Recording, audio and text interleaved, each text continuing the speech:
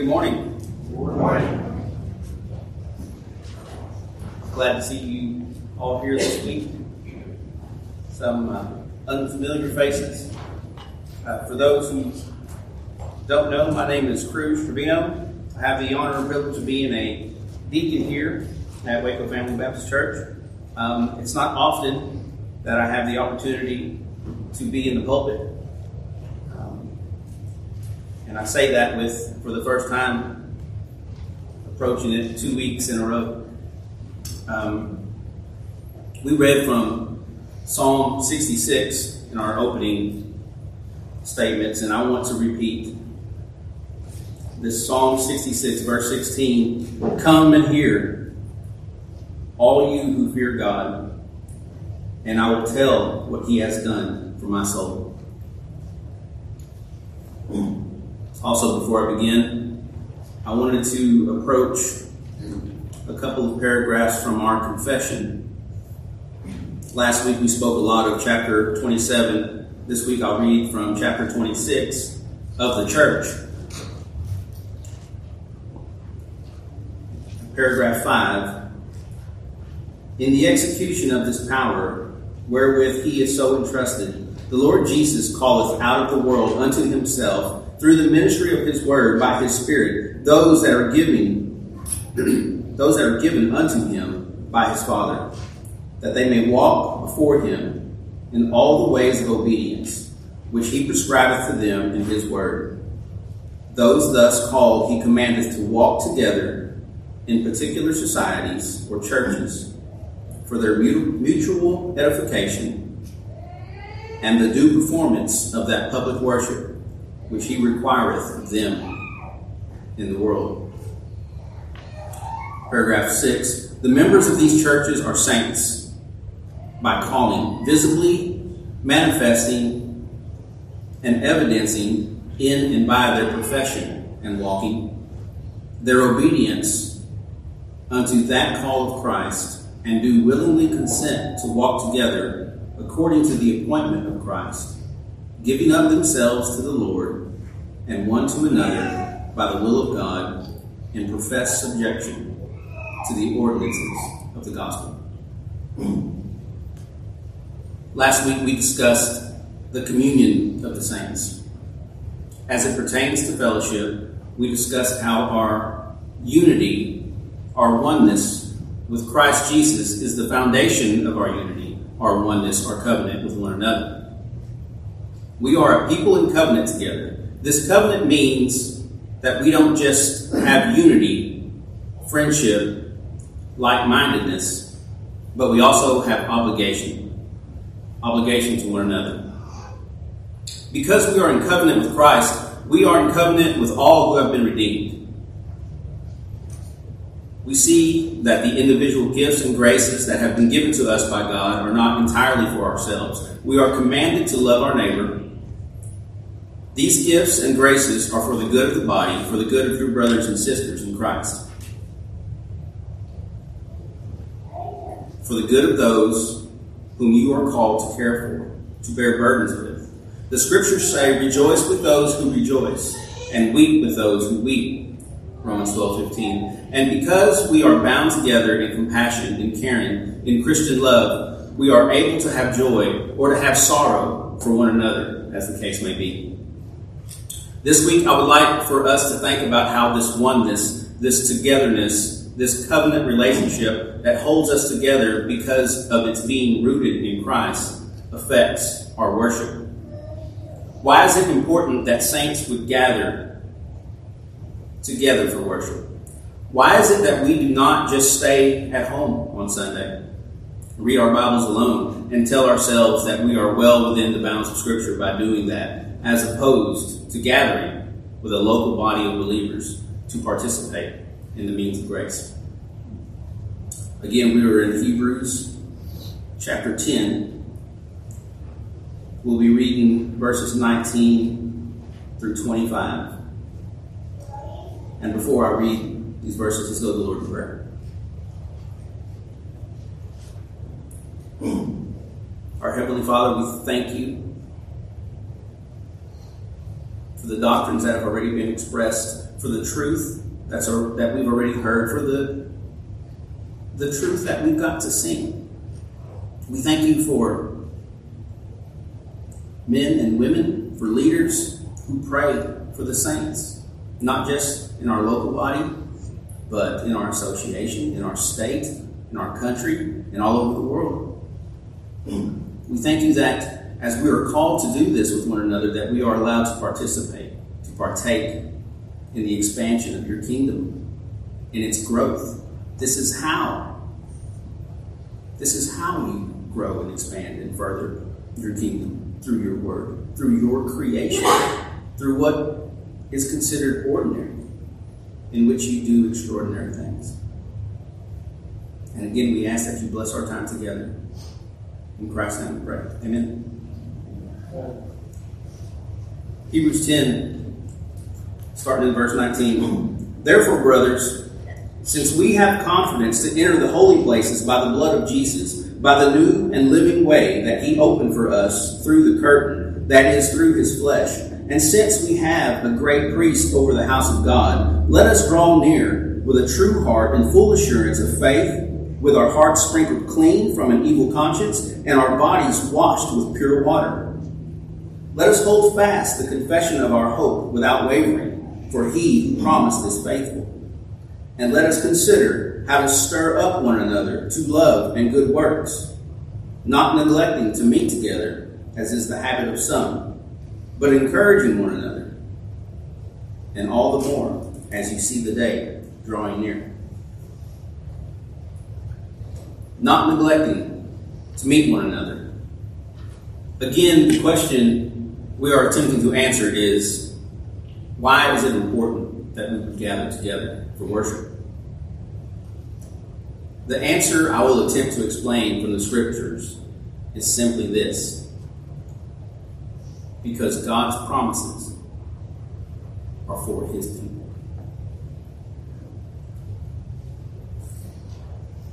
Look with me in the book of Genesis, chapter 17. Here we see God reminding Abram of his promises, his covenant that he had made with Abram back in Genesis 12.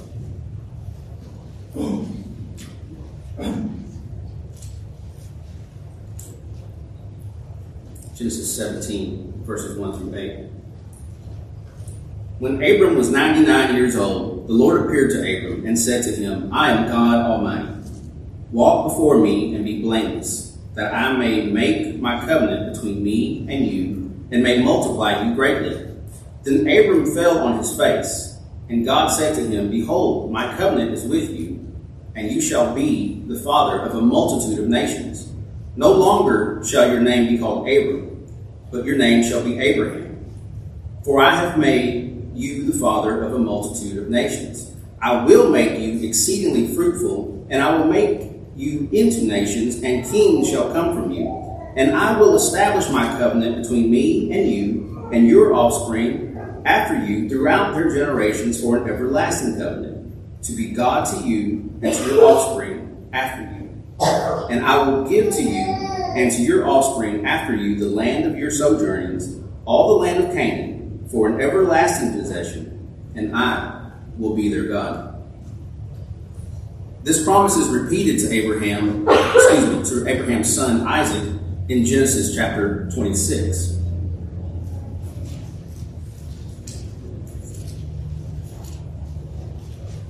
So Genesis 26, reading verses 1 through 5. Now there was a famine in the land, besides the former famine that was in the days of Abraham, and Isaac went to Gerar to Abimelech, king of the Philistines. And the Lord appeared to him and said, Do not go down to Egypt. Dwell in the land of which I shall tell you. Sojourn in this land, and I will be with you and will bless you. And to you and to your offspring I will give all these lands. And I will establish the oath that I swore to Abraham your father. I will multiply your offspring as the stars of heaven, and I will give to your offspring all these lands. And in your offspring all the nations of the earth shall be blessed. Because Abraham obeyed my voice and kept my charge, my commandments, my statutes, my laws.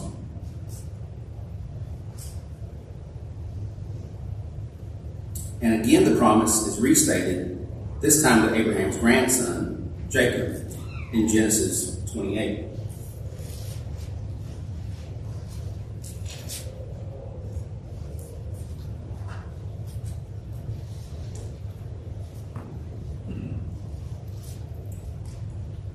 Genesis 28, starting in verse 10.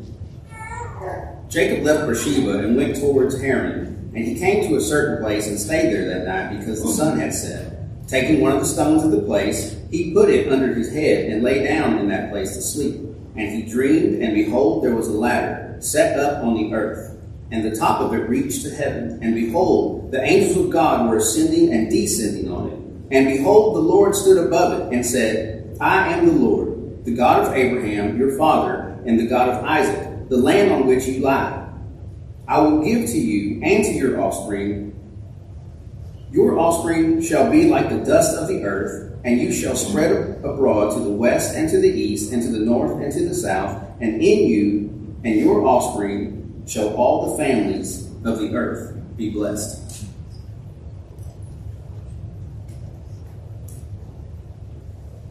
Bear with me just a moment. I was trying to preach from my iPad today. That's not going to work. So we got back up.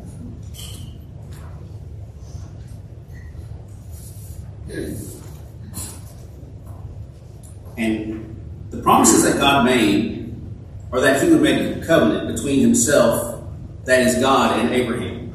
That Abraham would be the father of a multitude of nations. That God's covenant would not only be between God and Abraham, but between God and Abraham and Abraham's offspring throughout their generations for an everlasting covenant. God promises to be a God to Abraham, Isaac, and Jacob, and to all of their offspring. And in your offspring all the nations of the earth shall be blessed. Behold, I am with you, and will keep you wherever you go, and will bring you back to this land, for I will not leave you until I have done what I have promised you. Now we know that through the offspring of Abraham, Isaac, and Jacob came the nation of Israel. And Israel was enslaved by Egypt, as was prophesied in Genesis 15, for some 400 years. I'll read from the book of Exodus, chapter 3, beginning in verse 1.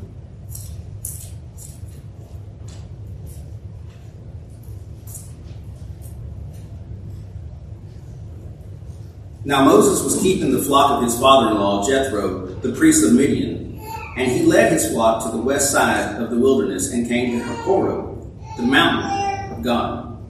And the angel of the Lord appeared to him in a flame of fire out of the midst of a bush. He looked, and behold, the bush was burning, yet it was not consumed. And Moses said, I will turn aside to see this great sight, why the bush is not burned. When the Lord saw that he turned aside to see, God called to him out of the bush, Moses, Moses. And he said, Here I am. Then he said, Do not come near. Take your sandals off your feet, for the place on which you are standing is holy ground. And he said, I am the God of your father, the God of Abraham, the God of Isaac, and the God of Jacob. And Moses hid his face, for he was afraid to look. Then the Lord said, I have surely seen the affliction of my people who are in Egypt, and have heard their cry because of their taskmasters. I know their sufferings, and I have come down to deliver them out of the hand of the Egyptians, to bring them up out of that land to a good and broad land, a land flowing with milk and honey, in the place of the Canaanites, the Hittites, the Amorites, the Perizzites, the Hivites, and the Jebusites.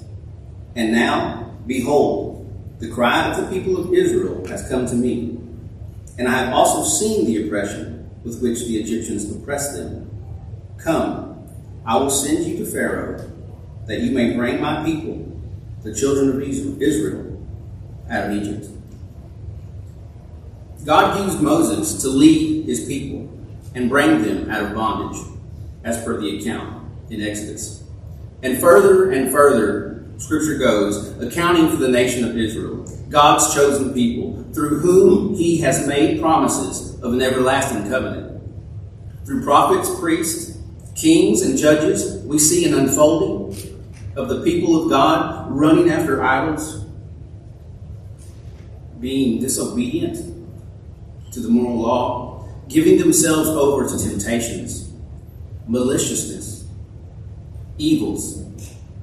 From time to time, we see God handing people over to their own desires, to their lust, and pronouncing judgments upon them. If you would turn to Ezekiel chapter 7.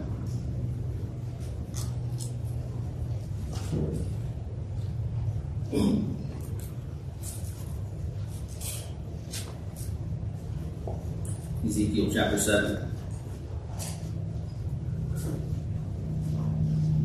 The word of the Lord came to me, and you, O son of man, thus says the Lord God to the land of Israel, an end. The end has come upon the four corners of the land. Now the end is upon you, and I will send my anger upon you. I will judge you according to your ways, and I will punish you for all your abominations. And my eye will not spare you, nor will I have pity, but I will punish you for your ways, while your abominations are in your midst. Then you will know that I am the Lord. Thus says the Lord God, disaster after disaster. Behold, it comes. An end has come. The end has come. It has awakened against you. Behold, it comes. Your doom has come to you, O inhabitant of the land. The time has come, the day is near, a day of tumult, and not of joyful shouting on the mountains. Now I will soon pour out my wrath upon you, and spend my anger against you, and judge you according to your ways, and I will punish you for all your abominations. And my eye will not spare, nor will I have pity. I will punish you according to your ways, while your abominations are in your midst. Then you will know that I am the Lord who strikes. Behold the day. Behold, it comes. Your doom has come. The rod has blossomed. Pride has budded. Violence has grown up into a rod of wickedness. None of them shall remain, nor their abundance, nor their wealth. Neither shall there be preeminence among them. The time has come, the day has arrived. Let not the buyer rejoice. Let not the buyer rejoice, nor the seller mourn, for wrath is upon all their multitude. For the seller shall not return to what he has sold while they live. For the vision concerns all their multitude, it shall not turn back. And because of his iniquity, none can maintain his life. They have blown the trumpet and made everything ready, but none goes to battle. For my wrath is upon all their multitude. The sword is without, pestilence and famine are within. He who is in the field dies by the sword, and him who is in the city famine and pestilence devour.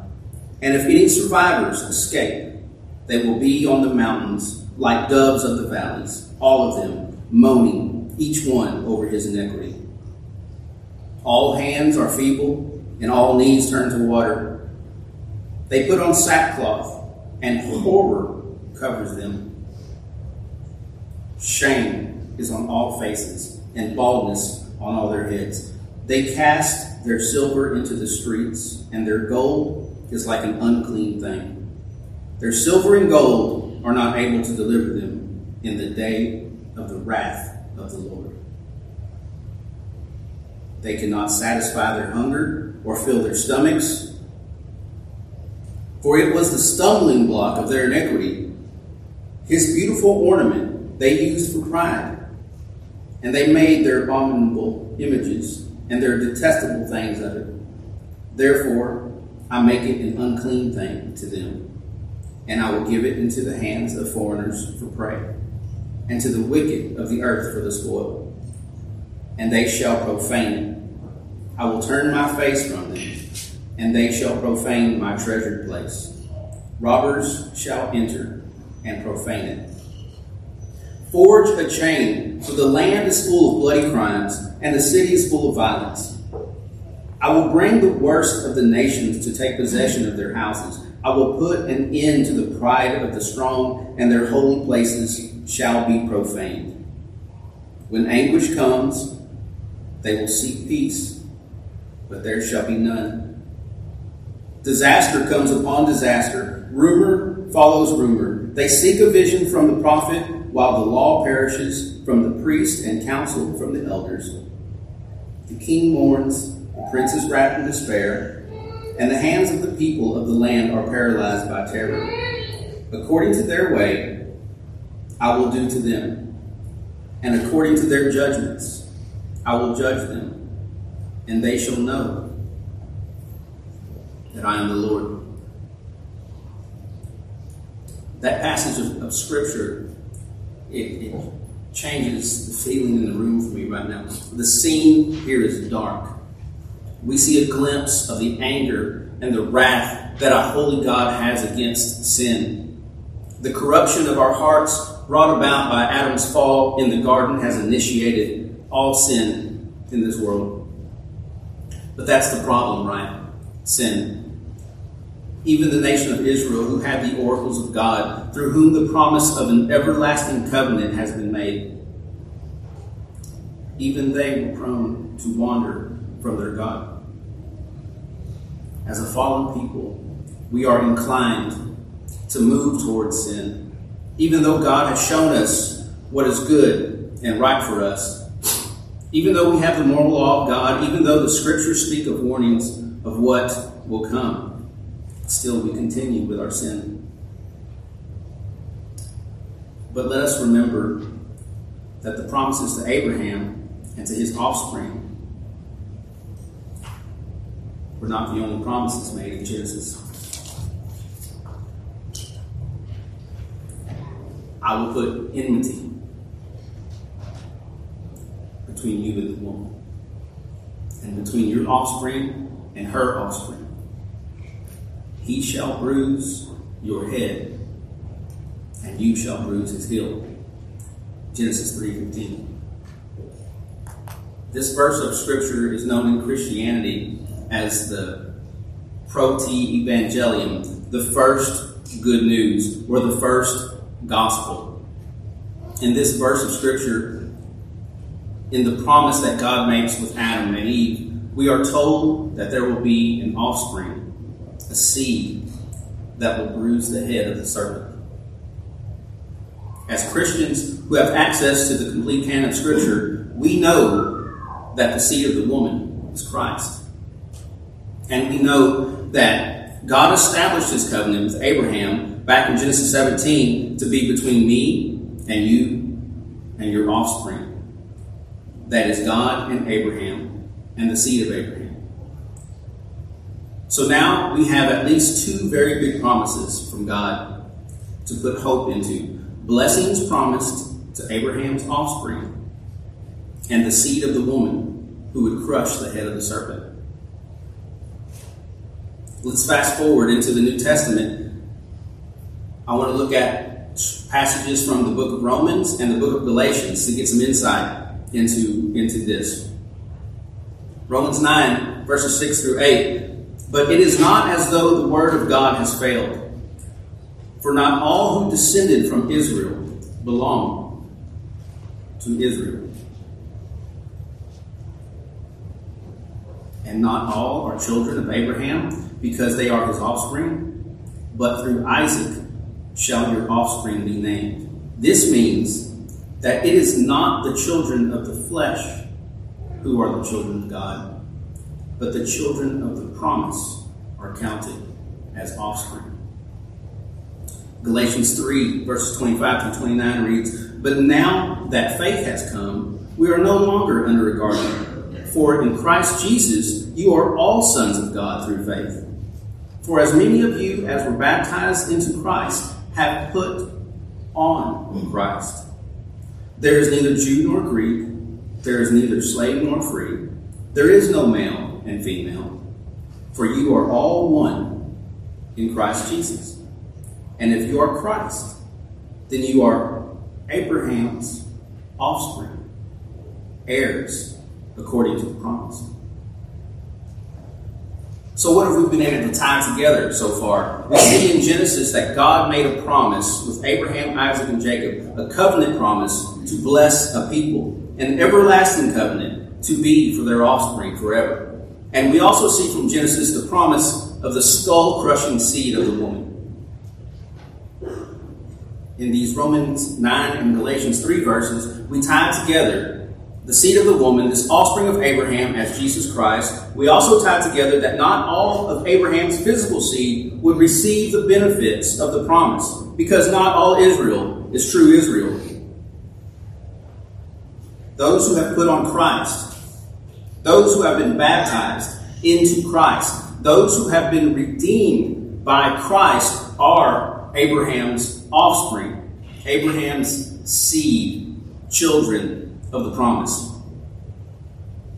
God's promises are for his people. His people are those who are one in Christ. What are the promises that God has made to his people who are now part of the new covenant? God has promised salvation for his people. God has promised that for those who are redeemed, that he will remember their sins no more, that he will put them as far as the east is from the west. Psalm 103. God has promised that the wrath that would be poured out upon men for their sins would not be poured out upon his people. Christ has taken that wrath. Christ has taken that punishment. The Father's wrath has been satisfied by his Son. It was the will of the Lord to crush him. Isaiah 53:10. Christ's promise to his people is that his yoke is easy and his burden is light.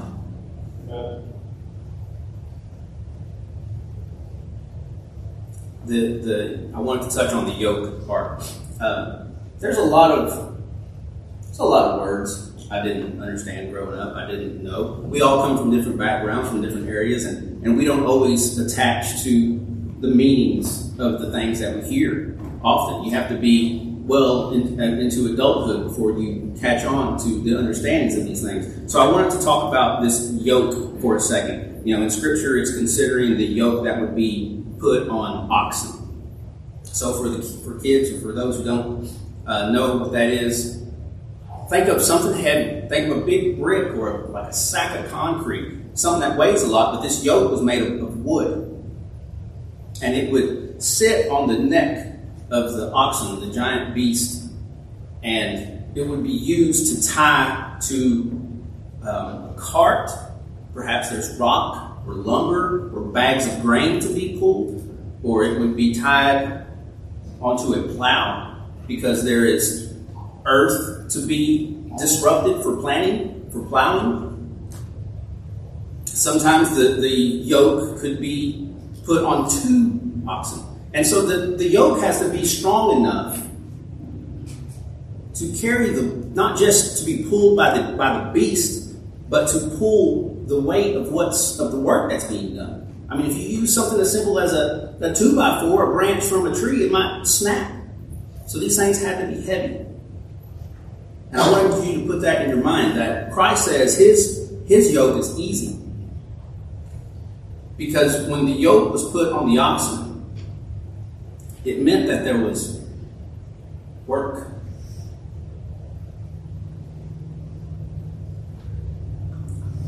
That there was work to be done. But Christ has done the work for us. His yoke is easy, and his burden is light. The moral law, a representation of the covenant of works, has been kept for you. Christ has done the work for you. It is not your burden anymore. Let's look at some things that the gathered body is called to do in worship. How about the preaching of the word, for instance? God will continue to expand his kingdom. And how does he do this? How do people learn about who God is? Command and teach these things. Let no one despise you for your youth, but set the believers an example in speech, in conduct, in love, in faith, in purity. Until I come, devote yourself to the public reading of Scripture, to exhortation, to teaching. 1 Timothy 4. And from Romans 10. How are they to hear without someone preaching? And how are they to preach unless they are sent? Why would these statements of Scripture exist if a people weren't expected to sit under the word preached? They is plural. How are they to hear? How do we understand that the sending of a preacher? How could we understand the sending of a preacher unless there's a local church, a body, a group of like-minded believers that would have taught and trained up a young man who would be sent? What about singing? Congregational singing. I will tell of your name to my brothers in the midst of the congregation. I will sing your praise. Hebrews 2, verse 12. Let the word of Christ dwell in you richly, teaching and admonishing one another in all wisdom, singing psalms and hymns and spiritual songs with thankfulness in your hearts to God. Colossians 3:16. Baptism. In the book of John, chapter 1, it tells us of John the Baptist proclaiming to crowds a baptism of repentance. And when Jesus came to him, John exclaimed, "Behold the Lamb of God who takes away the sins of the world." We agree that we are to be baptized according to our Savior's command and example. This baptism was done publicly so that the people could witness. Was the example of the Lord's Supper, of breaking of bread and sharing of the cup, for only an individual? 1 Corinthians 10 reads, "The cup of blessing that we bless is not a is it not a participation in the blood of Christ? The bread that we break, is it not a participation in the body of Christ? Because there is one bread, we who are many are one body. For we all partake of the one bread." We also see in the Scriptures a consistent reference and address to those who are gathered together. The epistles are addressed to the churches of Galatia, to the church of God that is in Corinth, to those sanctified in Christ Jesus, to the saints who are in Ephesus. The passage in Hebrews that we're in today, the us and we statements, make it very clear that we are saints who are in communion with one another, both in fellowship and should be together in worship. And they devoted themselves to the apostles, teaching and the fellowship, to breaking of bread and prayers. Acts 2:42. Christian, you are called to worship on Sunday in obedience with our Lord's command. We are called to gather with a local body of like-minded believers because the Scriptures weren't written to individuals. We see the examples over and over again, yet some choose to ignore it. And as God's people, you should participate in these common graces of worship, not just being physically present. When the word is preached, you should be an active listener. When we are singing hymns of praise, you should be singing. When we are being led in prayer, you should be echoing that prayer in your heart and in your mind. And when presented the Lord's Supper, after examining ourselves and understanding the explanations of warnings and of benefits, we should partake of the bread and the cup, and in doing so, we proclaim. That is, we announce officially or publicly, we proclaim the Lord's death until he comes. Why is it important that we would gather together for worship? The promises of God are for his people. God chooses to bless his people through these ordinary means of grace that we participate in publicly and congregationally as a gathered body. It is easy to see through a plain reading of scriptures that the local body is the conduit that God uses to touch the hearts and the minds of his people through his Holy Spirit, applying his power effectually. That brings us back to where we are today, with saints in communion with one another through their unity in Christ, who fellowship with one another and are called to gather and worship our God. He is our God, and we are his people. The promises of God are for his people. Again, Hebrews 10, verses 19 through 25. Therefore, brothers, since we have confidence to enter the holy places by the blood of Jesus, by the new and living way that he opened for us through the curtain that is through his flesh. And since we have a great priest over the house of God, let us draw near with a true heart in full assurance of faith, with our hearts sprinkled clean from an evil conscience and our bodies washed with pure water. Let us hold fast the confession of our hope without wavering, for he who promised is faithful. And let us consider how to stir up one another to love and good works, not neglecting to meet together, as is the habit of some, but encouraging one another, and all the more as you see the day drawing near. Some of your translations use forsake rather than neglect in verse 25. Do not forsake the assembly. That is, do not leave the assembly behind. Do not abandon it. Is the assembly and it? I just said do not abandon it. No, it's a them. Do not abandon them. Do not abandon those whom God has given you and to whom he has given you to. Last week we spoke of, we read a lot from chapter 27 of our confession. In paragraph 2 it reads, saints by profession are bound to maintain an holy fellowship and communion in the worship of God and in performing such other spiritual services as tend to their mutual edification. Do not neglect, do not forsake those whom you have been given to, but encourage one another. Your presence is an encouragement, sharing your struggles, your trials, your joys, and your sorrows, yet continually praying and praising God in the gathered assembly is encouraging.